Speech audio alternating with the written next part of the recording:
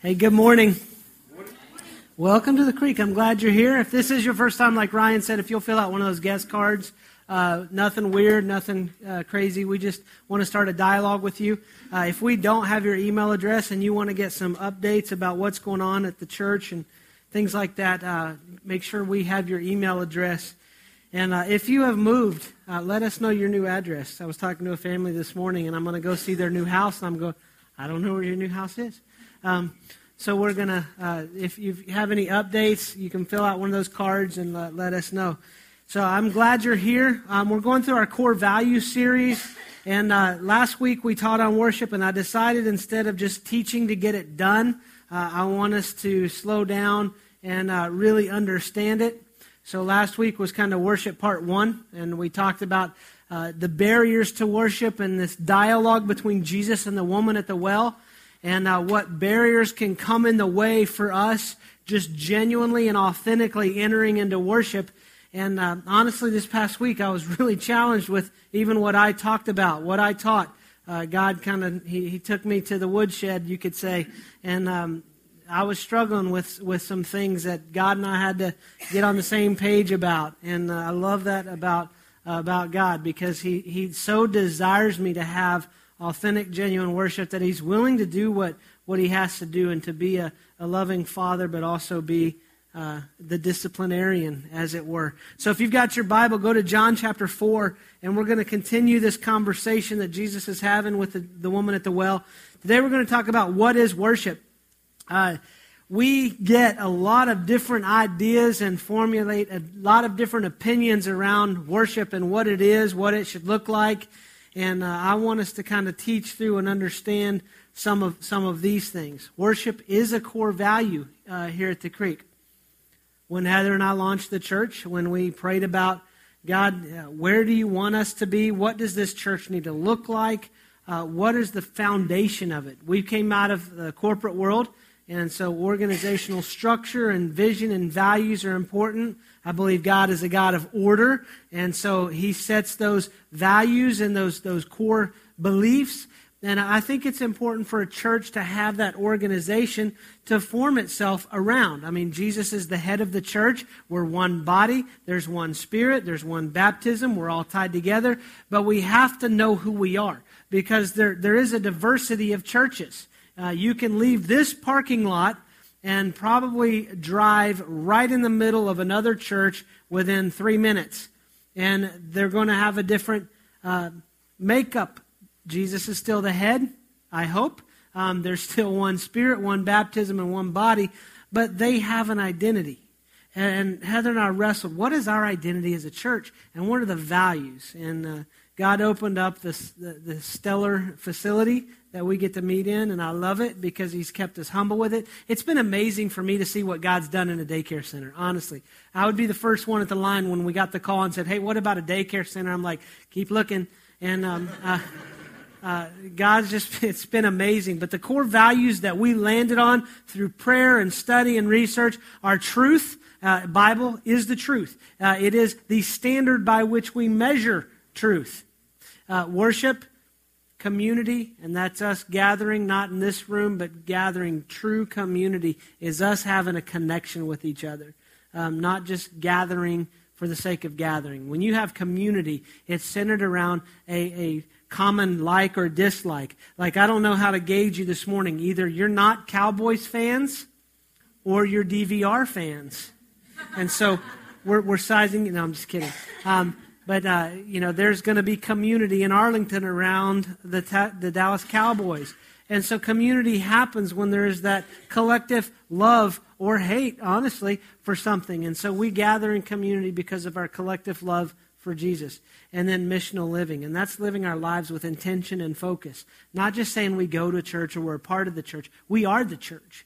And we do more effective work for the kingdom of God when we leave this facility. When all of the equipment gets packed up in the trailer and we go back to our life, our home, our jobs, schools, families, that's where the mission starts. And here we're encouraging each other and getting on the same page so we can go do what we're created and called to do.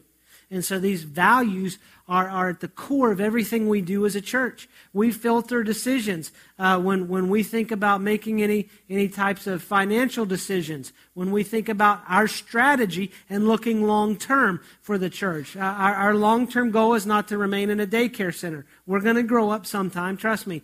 But we think these through these values.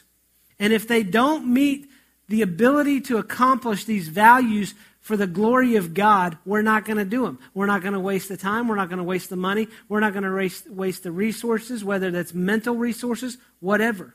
It's going to keep us lean, mean, and focused. And I want us to stay that way. I want us, when we think of the ministries God wants us to be involved with, it's not a matter of what's good and bad.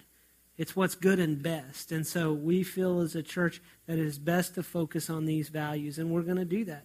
And I want us to understand that. The church has grown tremendously over the last several months, and I want us all to be on the same page. I want you to know who we are. Because you are coming and you become a part of this church. You become a functioning part of a family. And it's important for us to understand what this family is about, what we stand for, why we exist, why we do the things we do. And so worship is what we're going to be talking about today. If you've got your Bible, go to John chapter 4. If you don't have a Bible, we have some on the ends of the rows for you. If you'll just wave at the person, they'll send it down. If you don't own a Bible, it's yours. It's our gift to you. We want you to have access to the Word of God. And when we taught about truth a couple weeks ago, it's important for you to read that. I'm giving you permission to not always take my word. Filter that through the Word of God, because I'm a fallen, broken person. I mean, I deal with sin, I struggle with sin, and I can have my own slant on how I want to read something. So you have access to truth. Measure that. Measure you with truth. If I got a problem, let's deal with it. Come to me, let's talk, and let's wrestle with this and get it fixed, because it's about bringing glory to God. But John chapter 4, last week the conversation starts with Jesus and this woman at the well, and he brings some barriers to worship. If you're struggling to get into worship with God, it's probably because you're doing one of these three things. If you didn't get to hear it, you can go back and listen. It's online, but it comes down to you're either digging from the wrong well, you're dealing with some unconfessed or unrepentant sin, or you're wrestling with some ignorance. And honestly, I get challenged in all three of those areas, because I don't always know enough about God. I would be at the front of the line to say, I don't know that I should start a church because I don't know everything about the Bible. If you're waiting to know everything about the Bible, you're going to be waiting a long time. And if you're like me, I'll use that excuse not to get in the Bible, because that becomes my crutch. Well, I don't have to study because I get out of things. I get out of responsibility because I don't know. And ignorance can be bliss. But we're still going to be held accountable for it. I go to the wrong well. Man, I deal with sin. God has to work on me. And he'll say, hey, you need to resolve this. And sometimes he brings people into my life. Heather is able to speak truth into my life. And she knows my heart. She gets into my heart. And she's like, why are you wrestling with it? I don't know. I'm a man. I don't know these answers. Okay, I can't get there. But I know there's something wrong that I got to get before God and just say, God, help me deal with this. Man, something's broken and I need it fixed. And so Jesus is honest with this woman with these barriers. He's not condemning her. He's calling out the facts. He's not condemning. And I love that about Jesus. He's never going to say you've got a problem without him saying I'm the solution. He's never going to say this is broken without him saying, but I can fix it. I love that about God. So John chapter 4, we're going to look at what is true worship, and then we're going to talk about what that looks like in life, or here at the Creek, and what it should look like. So what is true worship? John chapter 4, I'm going to back up to verse 21 so we can kind of set some context here. But Jesus declared, believe me, woman, a time is coming when you will worship the Father neither on this mountain nor in Jerusalem. You Samaritans worship what you do not know. We worship what we do know, for salvation is from the Jews. Yet a time is coming and has now come when true worshipers will worship the Father in spirit and truth, for they are the kind of worshipers the Father seeks. God is spirit, and his worshipers must worship in spirit and in truth. What he's saying is the spirit and truth, there's a connection that has to happen. Let me give you some context of the conversation going on. He's saying you're not going to worship on this mountain or in Jerusalem because God has opened up worship to just this new dynamic, a new dimension. Think about this. In the Old Testament, you have the tabernacle, and the presence of God dwelt in the Holy of Holies. For one of the priests to enter into that, he would spend time praying and being cleansed and making sure he was spiritually right to enter into the presence of God. When he went in, they would tie a rope to his ankle and a bell around his foot. Because when he entered in the Holy of Holies, the presence of God, if there was anything faulty in his life, he was dead. Because God cannot look on the sin. And the bell was, if the bell stops ringing, pull the rope and pull him out. Send another priest in. It's almost like the pitcher or the manager going to the mound. Need another one. But when Jesus gave his life, when he was on the cross and he committed his spirit, when the death was finished, when he gave his last breath, the veil, the curtain in the temple was torn from the top to the bottom. And God is saying, I have access. You have access to me. There is no longer this process of the tabernacle, but my spirit is available and everyone can come to me. I no longer dwell in the tabernacle or the temple. I dwell in the hearts of those who are my children. You and I are temples of the Holy Spirit. It's where the Spirit of God lives. When you think of the most holy of holies, it's right here. And Jesus is saying, you don't have to go to the mountain. You don't have to go to Jerusalem. A time's coming when it's going to be in spirit and in truth. And that time is now. And we've got to kind of get to this understanding. We can read Scripture and say, well, Jerusalem or mountain, okay, what does that mean now? We can get so hung up on where we think worship needs to occur that we will miss worship. We've been a church for a year and a half, and we can get in this mindset that this building or this room is the only place that we can worship. If you buy into that, you need to break free of that, because that's junk. Worship is in spirit and truth, and what Jesus is saying is it's not on the mountain, it's not in Jerusalem, it's not in the daycare center. It's spirit and truth. God is seeking worshipers that have informed hearts and inflamed hearts and informed minds. What he's saying, in spirit and truth, there's a connection that has to occur. It's got to be a head and the heart thing. I've learned that there's two dispositions of people, and I'm not going to call any of them out. I'm not going to expose anyone, but there is two dispositions of people. The first one is the intellectual. The intellectual, you are our readers and thinkers. Emotions can be viewed as negative because you don't want to be given into emotions. You want to know the facts. Okay? The disposition spiritually with intellectuals are, show me the grid of God and where I fit on the chart. Let me read it. Let me think it through. Let me absorb it, and I can get there. If we just had truth, if we would just submit to truth, if we would buy into truth, and we would follow the truth, we can get safely home. And then there are those of us who are the emotional side that'll say, why do you read so much? Especially when there's the movie. I'm going to confess something. I watched, I don't want to call it a chick flick, because it was kind of manly, but it was Water for Elephants. Great movie, but Heather had read the book. I'm thinking, well, why watch the movie? My disposition, why read the book when the movie's coming? I can feel it. I don't read and go, oh, this, it doesn't play out in my mind when I read. I don't read real fast. I will read a page, and I got to go back and go, did I understand that? Did I absorb that? Heather has a Kindle. I'm not going that way. I'm old school. When I read, I need the satisfaction of whoosh, on the page. I need to turn that bad boy. But I'm like, I'll watch the movie because I can get in there. I can feel it. So emotionals are more, we're more the feelers. We're like the heart first type people. We're thinking, why do you read so much? If we could just sing songs, sit around, hold hands, and feel it, everything is great. Why do you read too much? You're trying to absorb too much. God's never called me to be a theologian. Why does doctrine matter? And we come to this little bit of a clash on how to deal with these dispositions. Let me say this about theology and doctrine. God has not called us to be geniuses, but he also hasn't called us to be morons. He's given us a head and an intellect, and he says, use it. He's given us a heart and emotions, and he says, use them. Everybody has an opinion about God. Some are just wrong. I mean, let's be honest here.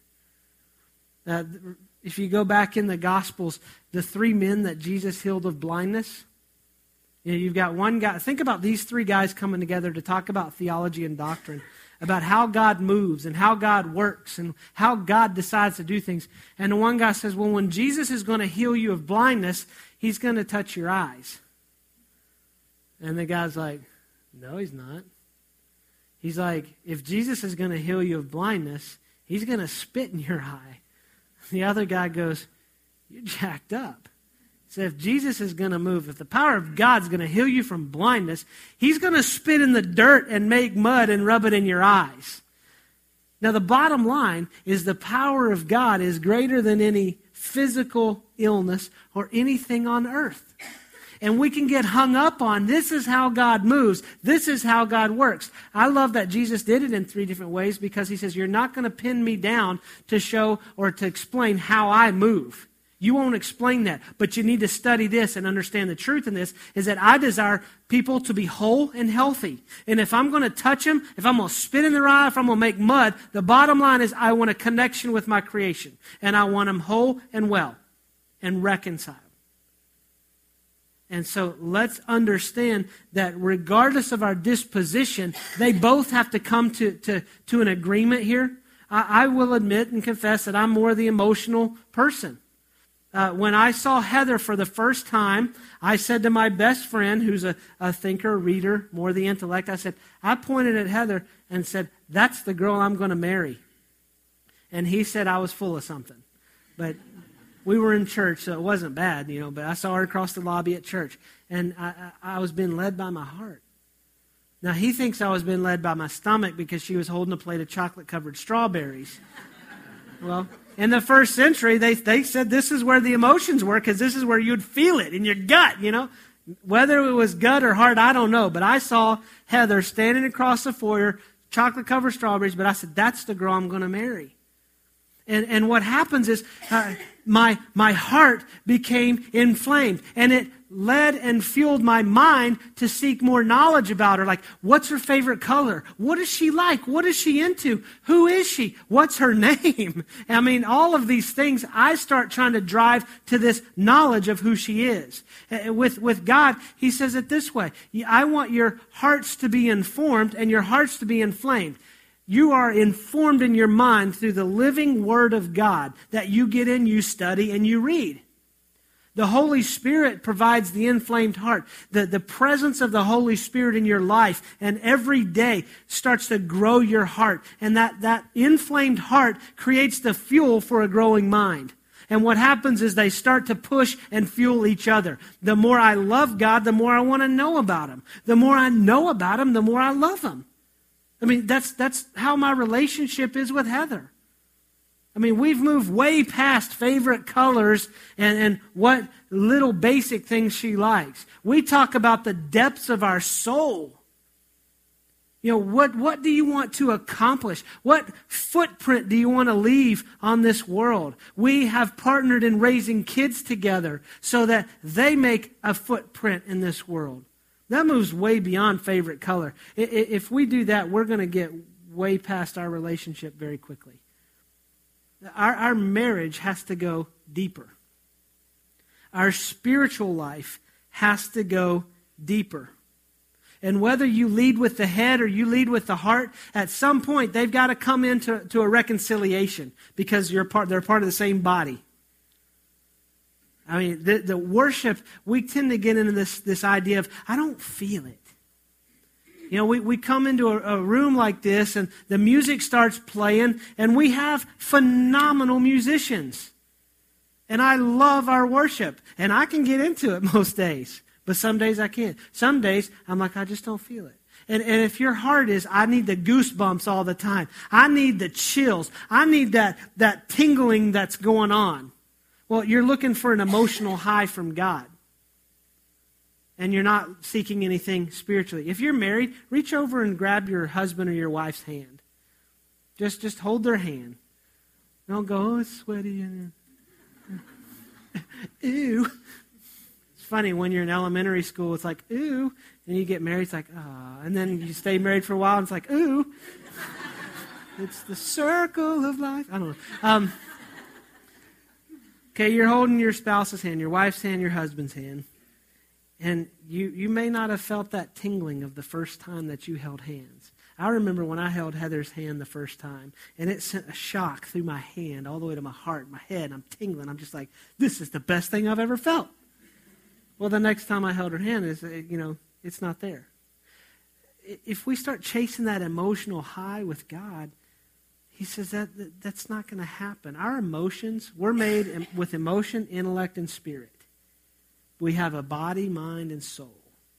And our emotions are the most shallow part of who we are. And we're asking God to do his deepest work in our most shallow part. And God says that will destroy you. You will run and chase an emotional high for the rest of your life that God says, I'm not going to work that deep in your shallowest part.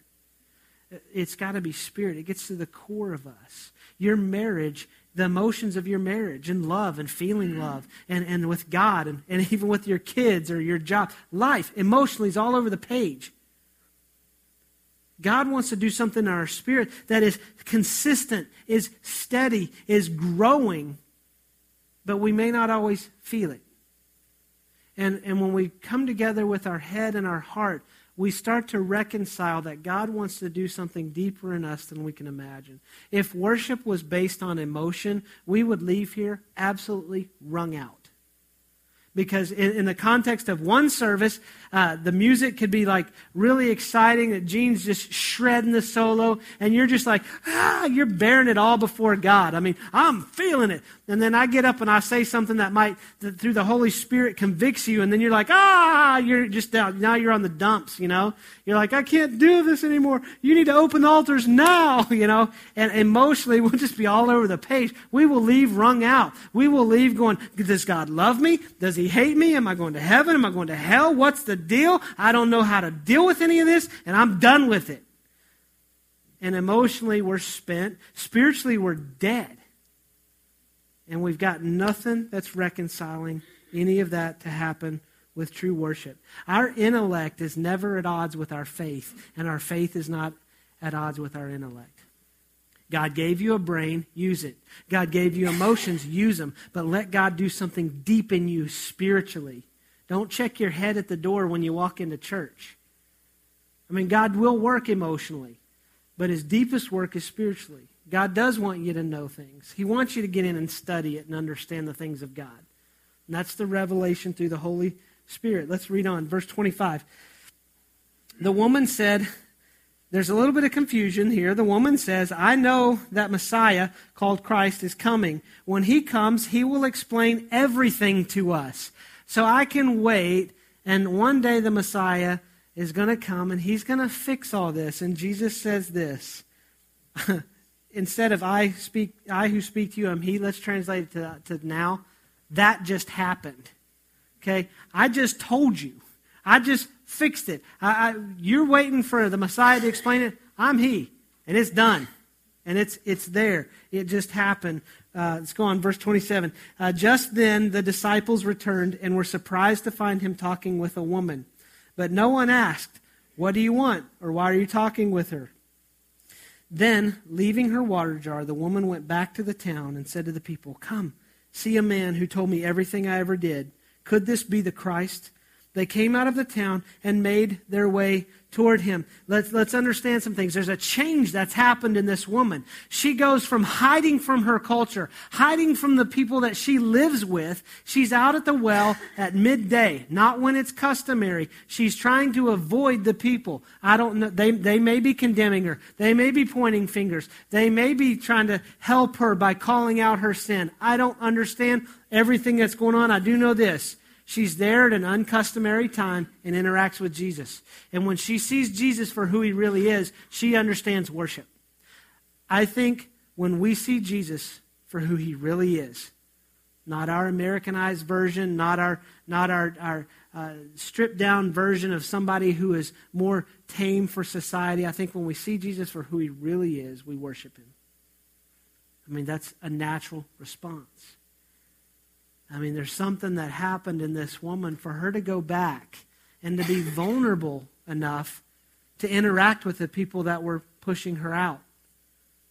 And maybe they weren't pushing her out, but she felt pushed out because she would not interact with them. And so she goes into the town.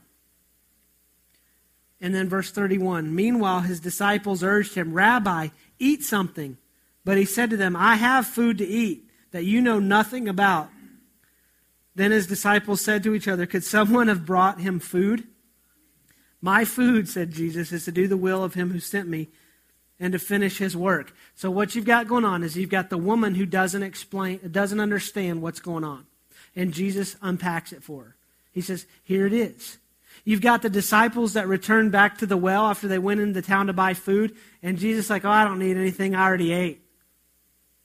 I don't know if you're like me, but if I just went all the way into town to get you food and come back and you go, I don't need it. That's okay. I just finished eating.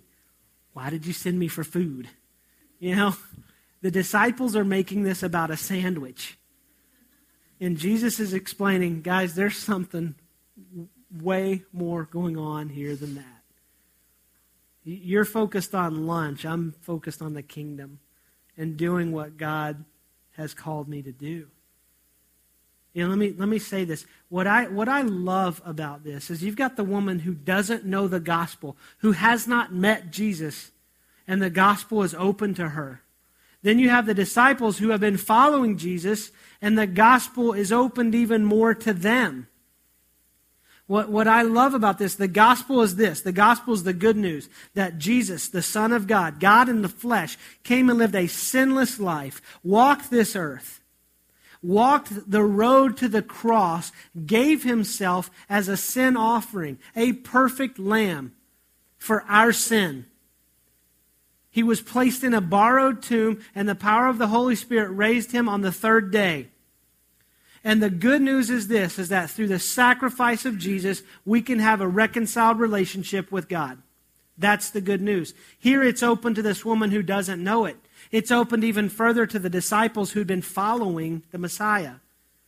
You see, the gospel doesn't just save us, but it sustains us and has the power to carry us all the way through. When we think the gospel just saves us, I think we minimize the power of God. Just to get us, in the song it said the rescued ones, and I get this picture of sinking in the ocean and Jesus pulling me into the boat. And we think of the gospel as salvation is just getting us into the boat. But the power of the gospel of Jesus doesn't just get us in the boat, but he takes us safely home. And so the gospel is a continuing process. It's continuing to fill us. And let me say this about the disciples. A lot of you do a lot of work in the church. Don't get so focused on the task that you miss the task giver. I mean, we have tasks where we unload a trailer, we roll in on Sunday mornings, we unpack all this and set this up, but it's not for the task. We do this because we are called to glorify God through lives changed. And we gather here, and we handle the tasks that we do so that we can be focused on the task giver. And we can't, as a church, we can't, as followers of Christ, become so focused on the work that we miss God. Because otherwise we will think life is all about a sandwich. And God will say there's so much more going on. You're missing the point here. And so worship is this. It's opening your head and your heart to the saving, sustaining power of Jesus. That's the gospel. I'm going to skip down to verse 39 in interest of time, but here's what it says. Many of the Samaritans for that town believed in him because of the woman's testimony. He told me everything I ever did. So when the Samaritans came to him, they urged him to stay with him, and he stayed another 2 days. And because of his words, many more became believers. Let me help you with this a little bit. The testimony of this woman is what opened the ears and the eyes of the people in the town. You have two races that are divided, the Jews and the Samaritans. There was a deep hatred. This was a disruption of travel plans to go through Samaria. Most Jews would travel the extra distance around to avoid interaction. So you have Jesus interacting with a woman. There's racial differences. There's gender issues. There's socioeconomic issues. There's a difference between a sinless Savior and a sinful woman. And Jesus goes right through the barriers of those. And he meets this woman where she is. She goes to the town. It's her testimony that brings the people to Jesus. And this is what the townspeople said in verse 42. We no longer believe just because of what you said. Now we have heard for ourselves, and we know that this man really is the Savior of the world. You see, what she talked about, her interaction with Jesus, that's people said, I want to go meet this man. And then Jesus could meet them. You know, we think that we are the only ones responsible for bringing people to Jesus, or that Jesus doesn't need us to bring people to himself. There's a beautiful action here going on. This is the gospel-bearing fruit. She goes in and shares. Think of the vulnerability. She goes into the town where she feels shunned and shares who this man is. They come out and they tell the woman, we believed because of what you said, he said, but now we have met him for ourselves. They're not riding on her coattails anymore. You've heard the saying that preach the gospel as often as possible and sometimes use words. That's a cute saying, and I'm not minimizing our actions. But there comes a time when we have to open our mouth, when we have to share what God is doing. We don't condemn, we're not pointing, but we are sharing what God has done in our life and our interaction with the Savior of the world. And people will say, because of that, I want to know more. And then the introduction happens. That's the gospel at work, gospel-bearing fruit. If you think about it, that's all of our values, all of these values wrapped up into one to glorify God with a changed life. You've got truth. Jesus is speaking truth. She goes and she speaks the truth to them. It's all done in love, without condemnation. There is worship. Jesus just unpacks and explains worship. She goes and reintroduces herself into the community of this town, and her mission became very clear. She left her water jar because she knew where to get living water. And she went back to the people she felt isolated from. And lives were changed as a result. This is the gospel bearing fruit through worship. So if we have issues with worship, we've got to check our emotions. We've got to check ourselves. And let's get just gut honest with Jesus. And has our head and our heart been reconciled with Jesus? Are we there with our heart? We're like, I'm all in, Jesus, but I don't know a thing. Or, Jesus, I've studied this, but I'm not quite sure I can submit to it. There's got to be a reconciliation there. So what does it look like? I believe the first thing is organic. Organic worship is really the organization, the creek, the church doesn't do anything around this. it becomes what happens in your everyday life. I want to read to you Romans 12:1. This is out of the Message translation. I love reading the Message translation because it brings it into a new understanding. It's a paraphrase translation. This is Romans 12:1. So here's what I want you to do. God helping you. Take your everyday, ordinary life, your sleeping, eating, going to work, and walking around life, and place it before God as an offering. In the NIV, instead of placing it before God as an offering, it's translated, this is our spiritual act of worship.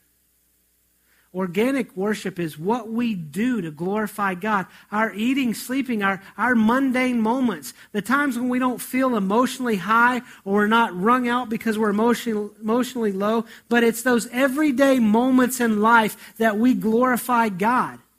And the church, the Creek, can't put any structure around that. I mean, it's you driving down 35 or 820 with the windows down and worship music going, and you're just belting it out. The wind's blowing your hair, and you're just Jesus rock starring it, you know? It's when I sit in my office and I have Spotify, love Spotify, and I will just type in some music I want to hear, and I'm getting in this, and I will find myself slowly weaning from work and the task and drawn into the song, and find myself just sitting there just like lost in thought or just reflection and thinking about God and worshiping God. Or husbands, it's grabbing your wife's hand and saying, I love you and I want to be the man that God has called me to be. Can I pray for our family? Can I pray for our marriage? I don't know what to do, but I can do this. The church doesn't drive that. You know, Heather and I like to go out and have a nice meal every once in a while, and it's a celebratory meal, and we like to go and we like to take it very slow, and we make that a worship experience. And we eat and we enjoy this food, and we're conscious every bite we take. We slow down because we want to be aware that this is what God has made. And the artistry of the chef has brought this together. And it's just a glimpse of the wedding feast of the Lamb. That's not what this church can organize around it. It's those everyday moments in life that we lay before God as our worship. It's those areas of our life. And we lay them before God. And that's the organic side. Then there's the organizational side. This is what the Creek does organize. This is what your church organizes. And let me say this. The bulk of worship has to be organic. Organic worship stems and springs from a reconciled heart with Jesus, through Jesus. And there has to be organic worship happening in the community of believers for organized worship to have any significance. But when we try to make the organized worship the most significant thing of what our church is about, we've missed it. And we live empty lives Monday through Saturday, and we come in and we try to fill everything up on Sunday. And that's not enough to sustain us. And we will find ourselves worn out. We'll find ourselves trying to find emotional highs because that's the easiest to attain. But here's what I can promise you on the organizational side, and what I commit to you as your pastor. And you have a team of people, and you have elders that are here at the Creek. And here's what we commit, is that we will be prepared for the weekend services. I think it does a disservice to God, and it just kind of smacks the face of the Holy Spirit when we come in unprepared. And we say, well, let's just let God show up and do what he wants to do. Monday morning, I begin praying for these services. I know that there are things that I can do and that I can affect in these services, but there are things that only God can do. And so I begin on Monday morning pleading with the Holy Spirit to do only what you can do. and you are prayed for. Many of you are prayed for by name. I know situations. Your situations are prayed for because there are things that only God can do. And I commit that you will be prayed for. If you need someone to pray for you in the service, so we have a prayer room here. If you need a private place, we have other places. If you do not miss that opportunity to have someone pray for you, I can tell you that we will be ready for what God wants to do. I'm going to teach the Bible. I know that what I say and teaching truth, not everyone's going to like. But here's the bottom line. I'm more concerned about pleasing God than pleasing you. Because I will stand before God and I will give account for what I teach you.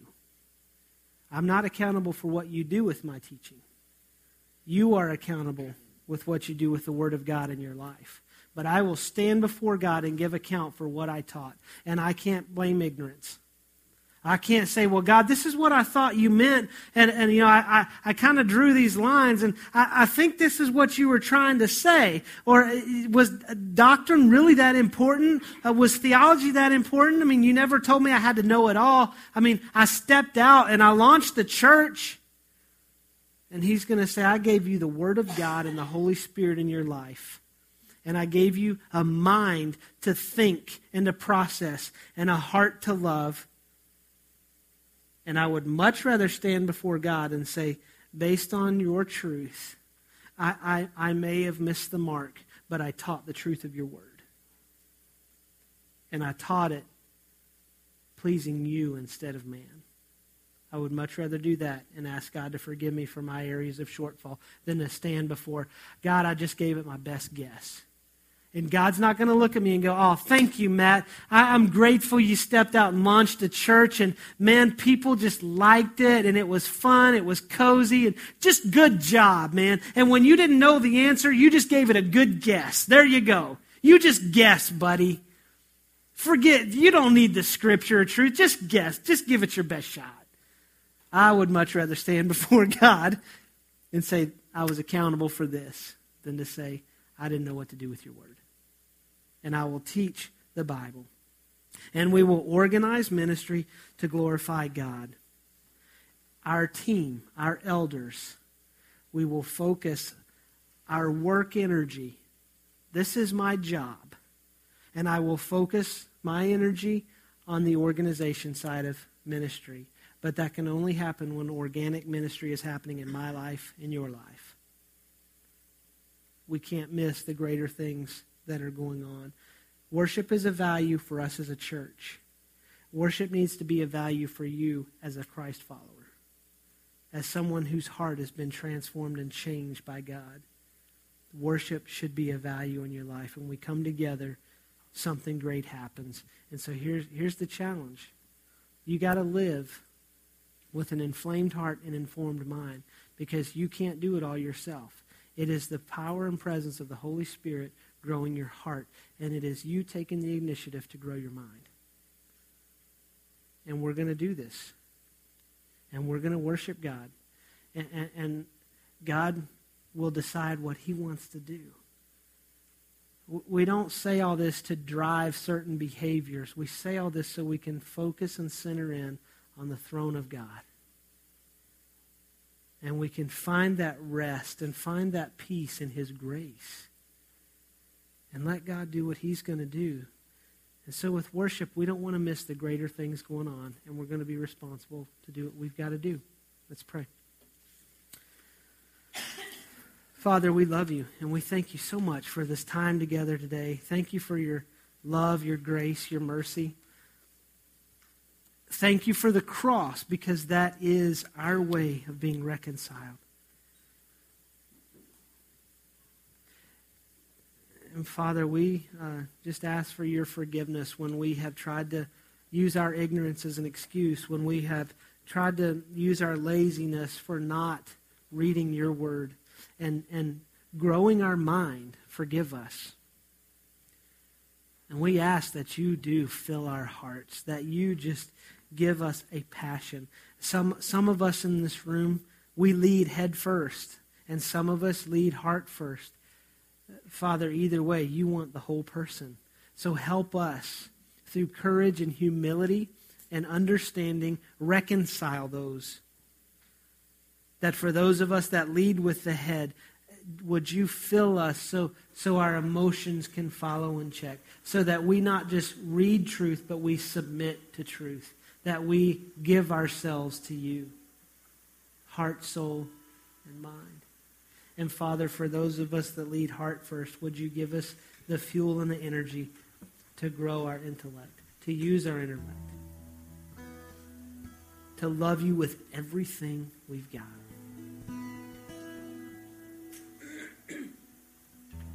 We love you. We thank you. Thank you for showing us and teaching us what worship is. And my prayer for us is not that we become emotionally needy Christians, but that we become mature worshipers who worship you in spirit and truth. We love you and we thank you. Thank you for giving us cause and reason to worship. And we focus that solely on you. In Jesus' name we pray. Amen.